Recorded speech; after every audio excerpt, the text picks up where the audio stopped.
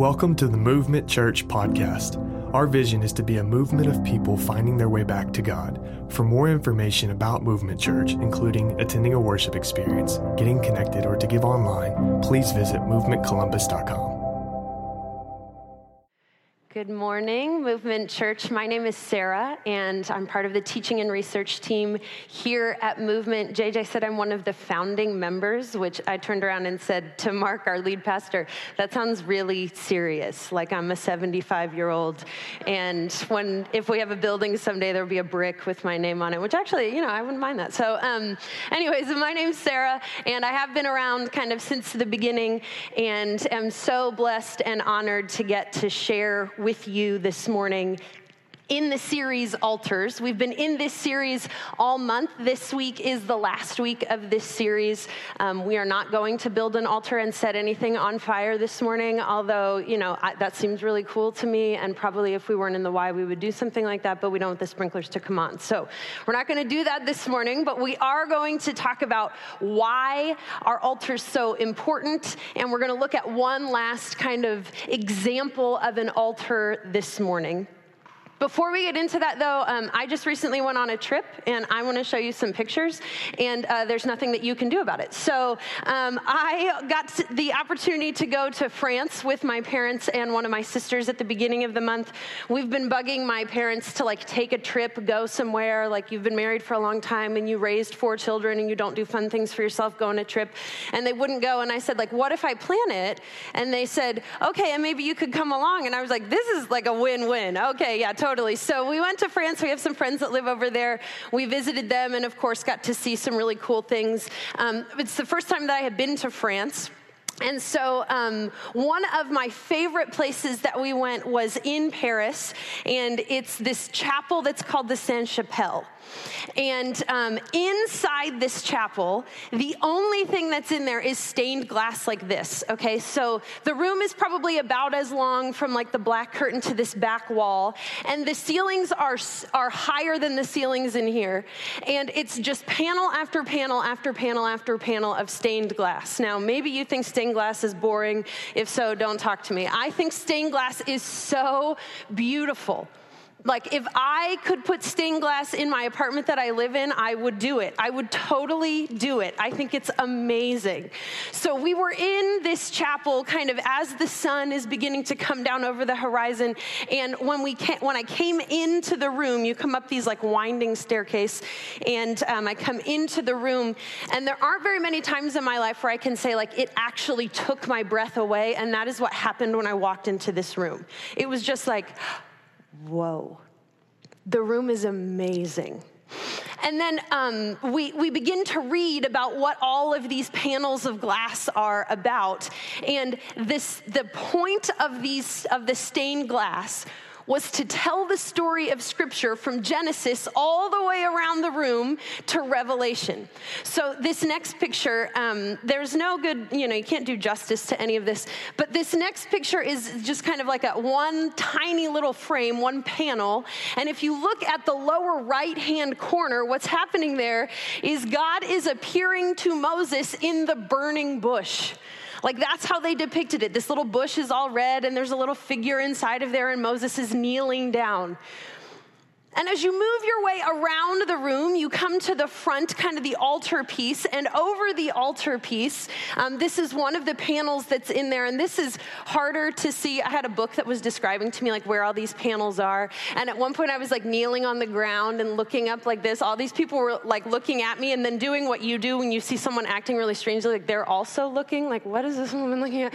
But in the bottom left-hand corner, that is a depiction of Jesus with his arms wrapped around a pole being beaten before he was taken to the cross.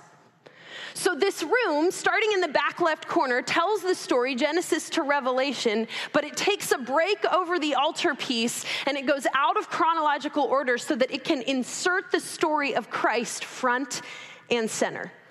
And it works its way through what Jesus went through and Jesus' death on the cross. And then it picks the story back up and it begins to work its way all the way back around. I'll just show you one last picture. That's the altar piece. And it's this domed kind of beautiful shape. Why was this chapel built?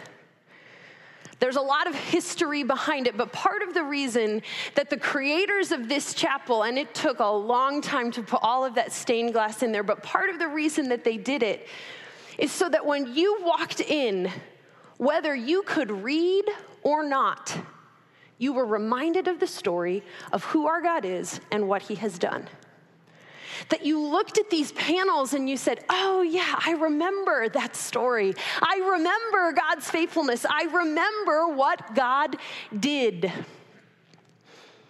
And this is something that we are constantly trying to do. Now, maybe not even just in relation to who God is and what he's done in our lives, but we're always trying to remind ourselves of things. Some of you have to do it more often than others. Maybe it has to do with your age or maybe not, I don't know. We have to constantly remind ourselves of things that have happened or things that we don't want to forget. So those of you who are moms, probably with at least your firstborn, you've got like 9,000 pictures of them, and you've got all this baby book that's full of all kinds of things. I'm the oldest in my family, and so the joke is like my baby book is awesome. It's got like every detail of everything that I ever did before I was one. You know, my first word, my first step. It's like timed down to the minute. My youngest sister is 10 years younger than I am. I don't even think she has a baby book, okay? So things change, you know, I get it when you have more children. But we want to remember these things that are so important to us. You go on a trip and you take a bunch of pictures. Why? Not just so you can torment your friends and your church when you get back, but because you want to remember everything that you saw. You print them off and you hang them in your home. You bring back souvenirs. You want to remember what you saw and you want to remember what you experienced. We do these little tricks, right? We like tie something around our wrist, and every time I look at this bracelet, I want to remember this. In fact, I do that, okay? And one of the bracelets that I wear is a bracelet that was made in Honduras because I have friends who have been for a long time, in fact, they're here this morning, waiting to adopt a little boy from Honduras. And so every time I look at this bracelet, the point is I want to be reminded to pray for my friends and to pray for baby brother who's not home yet. We create things, these rhythms, these patterns in our lives to help us remember. You know why you do that? Because God created you to do that. You do that because it is woven into the fabric of who you are as an image bearer of God to want to remember. And God knows, because he made us, God knows that we're not always very good at it. It's maybe why some of you use your reminders app in your phone more than any other app. So that you don't get home and go like, I knew I forgot something at the grocery store. We want to be people who are rememberers, but so often we are forgetful. And so as we've talked about this series, sometimes the altars that God wants us to build are altars of sacrifice. We talked about that last week. Because there's this danger where good things become God in our lives, and God needs to know that we are not following him just for the good stuff we can get out of him, but that we follow him because we love him. And so sometimes we build these altars. God calls us to build altars because they are altars of sacrifice. But also throughout Scripture, we see that God wants us to build altars of remembrance. And so a couple weeks ago, we talked about the passage where the Israelites came across the Jordan River, and God literally said, I want you to get stones out of the river and build a literal altar so that when people look at this thing and they say, what was that for? You can say, let me tell you a story. Sometimes it's a literal altar, a literal object, a bracelet, a photo, a something. But another way that God wants us to remember is by creating a rhythm of remembrance. It's not a thing that we look at, it's something that we do. And this morning, that's what we're going to read about in Scripture. We're going to read about maybe one of the most famous rhythms of remembrance that God asked his people to begin to observe. And we're going to read about this in Exodus chapter 12. So if you have a Bible or a phone that turns into a Bible, you can go to Exodus chapter 12. If you're using the Bible under your chair, it's page 52. And as you go to Exodus chapter 12, I want to set the story up for you. In a perfect world, we would have a ton of time and we would just work our way from the beginning of Exodus until Exodus chapter 12. But most of you want to be able to eat lunch and dinner today, so we won't do that. I'll just give you the overview. At the beginning of Exodus, what we discover is that the people of Israel, they had been living in Egypt for a while. They had moved there because of a famine and because Joseph, a Jewish guy, was second in command in the nation of Egypt. So he brings his whole family there, and for a long time they live in favor of the Pharaoh, the guy in charge. But after a while, that Pharaoh dies, and the new pharaohs don't really remember why these people are here. And part of their problem is that the Israelites have been multiplying a lot. So there are millions of Israelites living in the nation of Egypt. And Pharaoh gets nervous. If these guys want to overthrow us and take over everything and start ruling and, they want to start getting buried in the pyramids, that could happen. So he enslaves the nation of Israel. And for 400 years, they live as slaves in Egypt. And the beginning of the book of Exodus tells us that God is going to have this plan that's going to unfold to bring his people out of slavery. This is a major theme in Scripture, beginning to end. So he chooses this guy Moses. And Moses is kind of a loser in all senses of the word. He's not very good at speaking. He's a big scaredy cat. He's also a murderer. But God says, you're my guy. And he brings him into Egypt. He had run away for a while. He brings him back into Egypt. And he says, I want you to go to Pharaoh, and I want you to say, let my people go. And Moses is like, this is going to go really badly, but okie dokie. So Moses goes in and says, let my people go. And Pharaoh's like, no. Moses says, okay, I'll come back later. And so 10 times Moses comes before Pharaoh, and every time he comes before him, he says, if you do not let my people go, God says some sort of disaster is going to come on your nation. And so we call these the 10 plagues. All kinds of different things. All of their water turns to blood, which to me, I feel why would that not be enough? That's appalling, okay? Get out. We just want our water back. There's gnats, there's flies, there's locusts, there's boils. Seriously, boils on all their people and all their livestock. Again, I would be done at that point. But Pharaoh, he just is holding on. And so it brings us to plague number 10. Plague 10 is described for us in Exodus 11. Plague 10 is the firstborn child is going to die in every family if you don't let us go. And Pharaoh says, I'm not scared of you. Pharaoh is what we would call stubborn, maybe. And so Moses comes back to the people of Israel, and he says to them, listen, the angel of death tonight, is going to pass over every home. And the firstborn son in each of these homes is going to die unless you follow God's instructions. And this is where we pick the story up in Exodus chapter 12. Page 52, starting in verse 1. While the Israelites were still in the land of Egypt, the Lord gave the following instructions to Moses and Aaron. Aaron is Moses' brother that got invited along on all of this stuff because Moses wasn't a very good speaker, and Aaron spoke for him. Verse 2.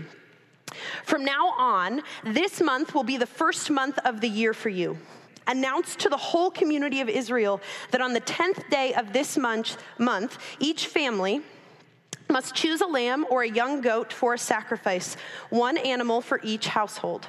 If a family is too small to eat a whole animal, let them share with another family in the neighborhood. Divide the animal according to the size of each family and how much they can eat. The animal that you select must be a 1-year-old male, either a sheep or a goat, with no defects. Take special care of this chosen animal until the evening of the 14th day of this first month. Then the whole assembly of the community of Israel must slaughter their lamb or young goat at twilight. They are to take some of the blood and smear it on the sides and top of the doorframes of the houses where they eat the animal.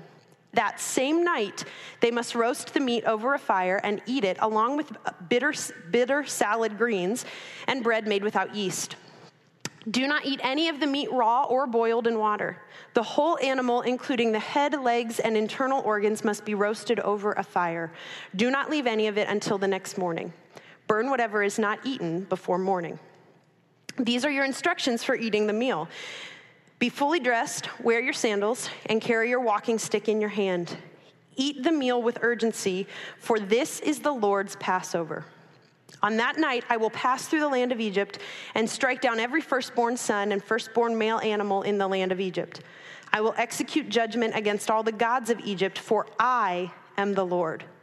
But the blood on your doorposts will serve as a sign, marking the houses where you are staying. When I see the blood, I will pass over you. The plague of death will not touch you when I strike the land of Egypt.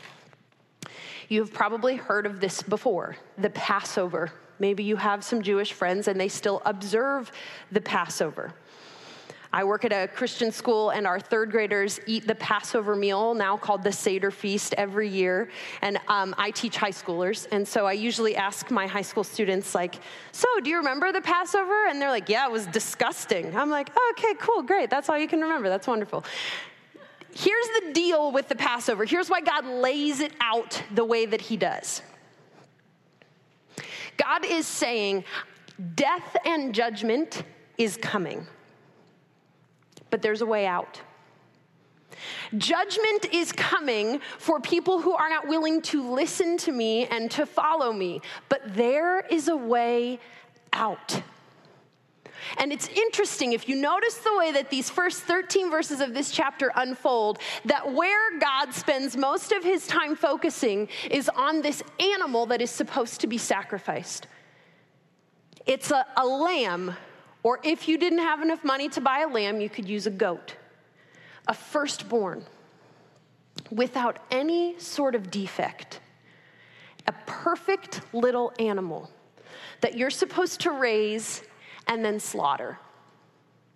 And there's specific instructions about how you're supposed to take care of the meat, how you're supposed to prepare it, what you're supposed to do with anything that you can't eat. And then notice that he says, and I want you to take the blood, and I want you to dip a plant into it, and I want you to spread this blood over the doorposts of your house, up both sides and across the top. And when I come to bring judgment on people, I will see that that blood covers you and your home, and there will be no death in your household. And I want you to eat this meal with your shoes on. I almost said with your feet on, like that. Yeah, okay. You should also have your feet on. If not, have someone help you. Okay, so you should have your shoes on, and you should be ready to go. It's the reason why, maybe you have also heard that when it comes to the Passover, we're talking about unleavened bread. Bread that doesn't have any yeast in it. Why not? Because there was no time for that bread to rise. They're essentially baking crackers so that they can eat it and get out. The idea here, I think, is twofold when we think about the Passover. First of all, the primary focus is on the substitute. God spends most of his time as he describes the Passover, describing what the substitute will be. The substitute that, if you notice, is going to free them from judgment. The fact that they have to put blood on their doorposts indicates to us that judgment is already on their houses. They deserve the judgment that is coming. But God spends this time saying, look, there's a way out, and let me describe to you what that way out must be. But the second thing that's so interesting to me about the Passover is what God is saying is, look, I want you to have your shoes on, and I want you to eat crackers and not this delicious fluffy bread. Why? Because I want you to believe and expect that my deliverance is coming, and it is coming soon. We don't have time to waste here, people. I am going to move and I am going to act. And maybe you have thought that I have forgotten you because after 10 plagues, you're still stuck in this land. And for 400 years, you have been slaves. But I want you to know that I have not forgotten who you are. I have not forgotten that you are my people. And I have not forgotten that I am going to deliver you. The focus is on the substitute. And the focus is on the fact that God is going to deliver. So you better be ready. Now, we're going to jump ahead a few verses. In verse 24, I want you to see what he then says. And he alluded to this even at the beginning of the passage. But in verse 24, he says this. Remember, these instructions are a permanent law that you and your descendants must observe forever. When you enter the land the Lord has promised to give you, you will continue to observe this ceremony. Then your children will ask, what does this ceremony mean? And you will reply, it is the Passover sacrifice to the Lord, for he passed over the houses of the Israelites in Egypt. And though he struck the Egyptians, he spared our families. When Moses had finished speaking, all the people bowed down to the ground and worshiped. So the people of Israel did just as the Lord had commanded through Moses and Aaron. In case there was any doubt at the beginning of this chapter, when we get to verse 24, God makes it very clear. The Passover is intended to be a rhythm of remembrance. Maybe this month, as we've been talking about altars, some of you have been thinking like, I'm not building an actual altar in my house. That's weird. I'm not doing that. I feel creepy about that. I'm not building something like that. I'm not doing it. That's fair. But God is now saying, I want you to create a rhythm in your year. So that every time we get back around to this date, the 14th day of the first month of the year, I want you to celebrate this meal. And when your kids look at you and say, Mom, why are we eating this food that tastes so gross? Why is this bread like a cracker? I don't like it. You can say, let me tell you what God did for our people. And look, it's easy to remember, right? At the beginning, it's easy to remember the first year after they come out of Egypt and everyone sits down and they celebrate the Passover and they go like, oh yes, remember what God did for us. Remember how awful it was when we were all forced to be slaves. Remember how terrible that life was, and thank you, God, for what you did for us. But 10 years down the line, 20 years down the line, I don't mean to spoil the story for you, but Israel's going to come out of Egypt, and they're going to have to wander in the wilderness for 40 years before they get to the land that God promised them. And time after time after time, they turn to Moses and they say, why did you bring us out here to die? I wish you would have just left us in Egypt, because at least there we had food. And the point of the Passover was to realign their hearts and their minds, to remember that slavery is never better than freedom. Slavery is never better than the freedom that God wants us to walk in. Our own images of what our past was like is never better than the freedom that God wants to lead us into. And we have to be reminded of that, because, oh, how quickly we forget. You all know this. You know this because you all have the ability to do what I do when I think back on things that have happened in my life. I have the ability to romanticize just about everything. And so I think back to my time in college and I think like, man, wasn't that awesome when I got to sleep until 11 every day? And it didn't really matter if you went to class or you didn't go to class, because you could probably figure it out. And I didn't really I had a job, but it was an on-campus job. So I didn't have to make any food. I just got to eat the food that was provided for me. My friends were all around me all the time. And then I go back and I reread my journals from when I was in college, and I was like, oh, it wasn't actually that awesome at all. I think I gained 60 pounds when I was in college, and I'm not exaggerating, okay? And my friends were good, but they weren't that good. And my classes were really hard. We look back at things and we only remember the good. And the other thing that I think is so true about us is that we only think about ourselves. So when I look back at my memories, they all circle around me. They circle around me. I'm the main character. I'm the one that everyone should have been paying attention to. It's only my thoughts, my feelings, my emotions that matter when I look back. And the point of the Passover was to remind people, this is not about you. You didn't save yourself, Israel. I did it. I, your God, set you free. Now, the Passover is an awesome thing. The rhythm of remembrance is beautiful. But it's way bigger and way better than just what God did in Exodus chapter 12. The Passover is going to connect us to something incredible in the New Testament. And some of you maybe already know where we're going. The Passover was never intended to only be something that caused the people to look backwards. The Passover was getting the people ready for Jesus, even though they didn't know who he was or what he was going to do. In the book of John, chapter 1, the book of John is a story about Jesus' life. So Jesus, the Son of God, comes into the world, and he begins his ministry among the Israelite people when he's about 30 years old. This is hundreds of years after the original Passover has taken place. And in John chapter 1, verse 35, as he's walking down the road, a guy, a prophet, his name was John, turns and looks at him and says, "Look, that is the Lamb of God." And if you've been around the church world for a while, you've probably heard Jesus referred to the Lamb. We sing about him as the Lamb. That's not just like Jesus said, "What do I want my spirit animal to be? I think lamb. Could everyone call me that, please?" That's not what this is, okay? The fact that John calls him the Lamb of God is so significant, and it begins to draw us into the parallels of the Passover from the very first chapter of his book. Just like Exodus chapter 12 centered around the substitute, the lamb that would be sacrificed for them, a spotless lamb without any blemish or defect, was sacrificed, and its blood was spilled and spread over the wooden doorpost of their home.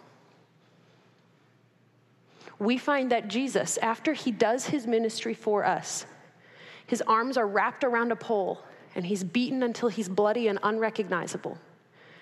And he is stretched out on a cross that his blood runs all over.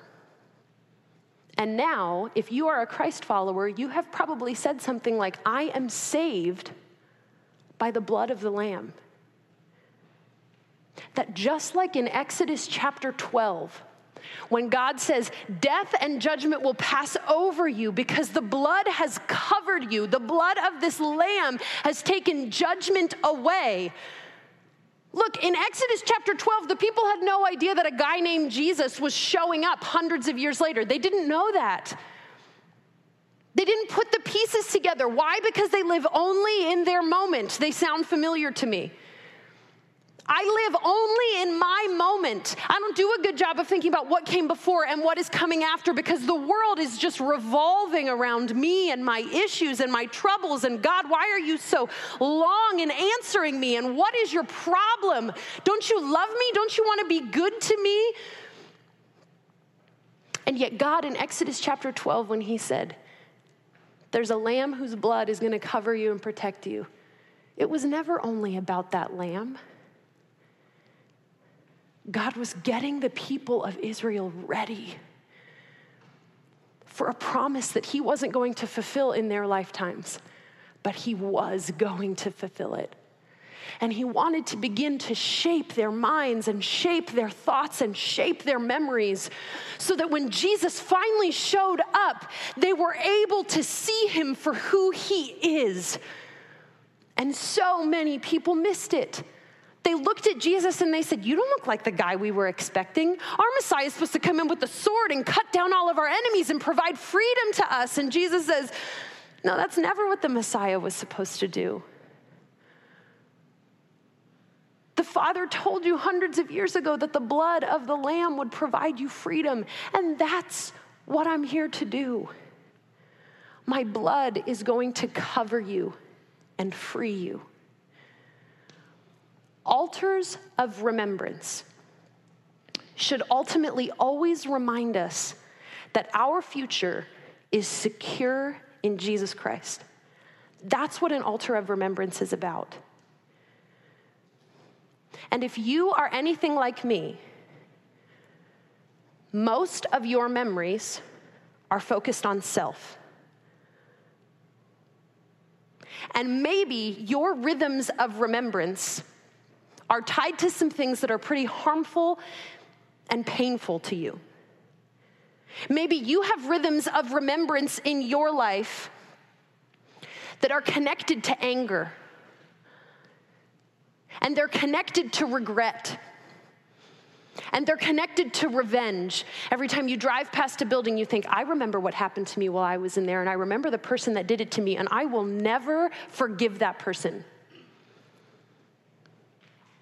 Or you see something, an object, a piece of clothing, another person, and you're reminded of something that happened in your past, and you're so full of shame, you can't even be around that person.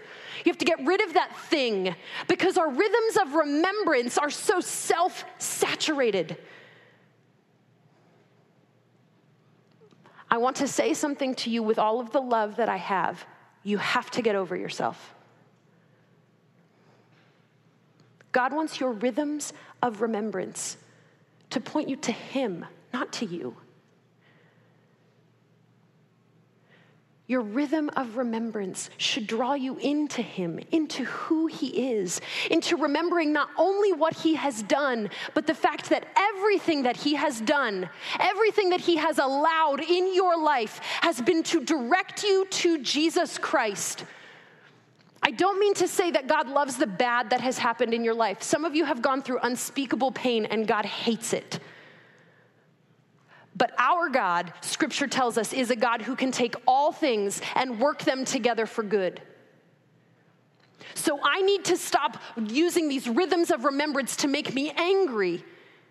And I need to start saying, God, let my rhythms of remembrance direct my heart to you. What do you have for me? What are you doing in me? How do you want to change me? Your rhythms of remembrance should point you to Jesus. And they should remind you that your future always has been secure in Christ if you are willing to let His blood cover you.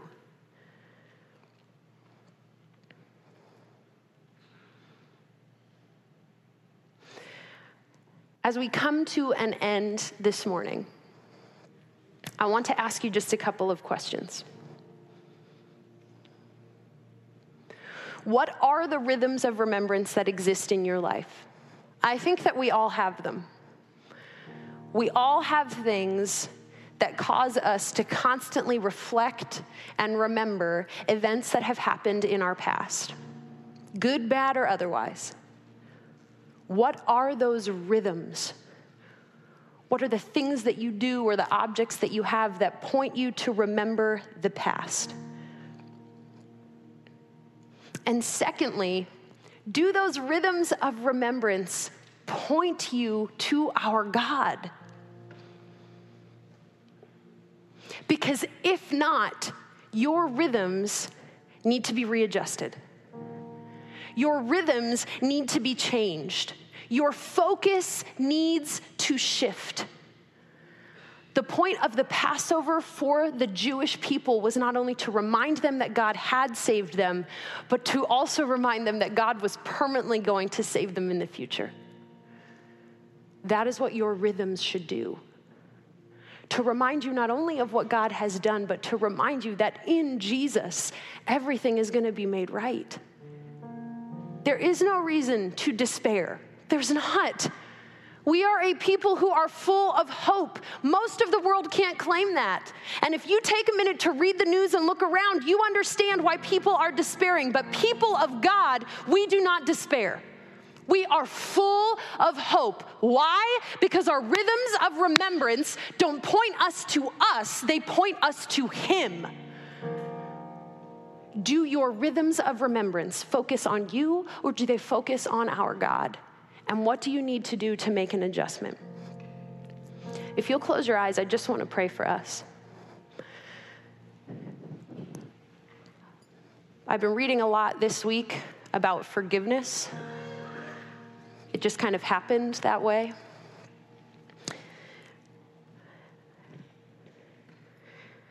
And yesterday evening, as I was praying about this morning, the Holy Spirit just seemed to really lay that on me. This idea that for many of us in here this morning, our rhythms of remembrance are pointing us to be full of anger and the need for revenge. And followers of Jesus, we have got to let that go. You have been forgiven by God. And he calls you to forgive the people around you. Forgiving doesn't mean that we just ignore the offense, or we say what you did didn't matter and what you did didn't hurt me and I'm ignoring the fact that you did wrong. That is not forgiveness. Forgiveness doesn't mean that you forget. Forgiveness means that you say, even though you did me wrong, I am not going to seek to retaliate.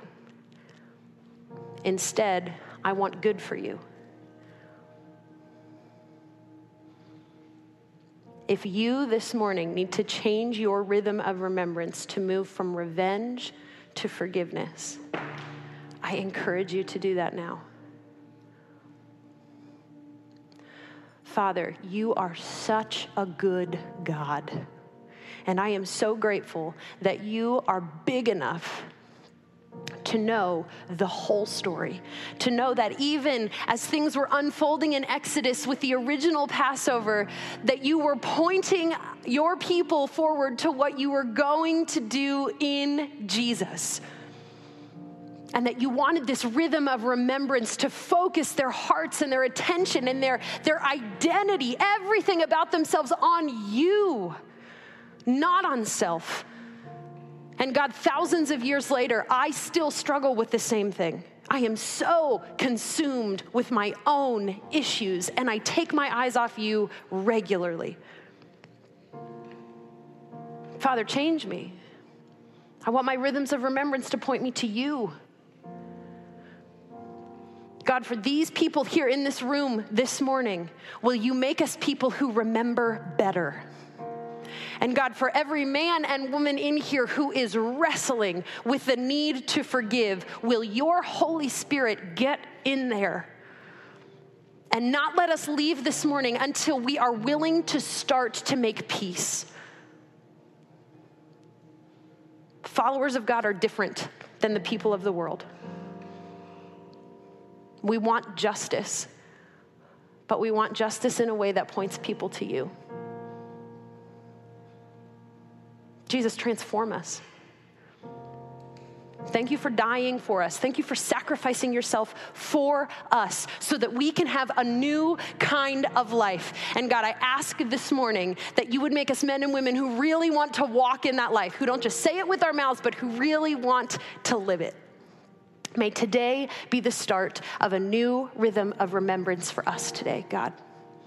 Thank you for what you're going to do here. In Jesus' name, amen.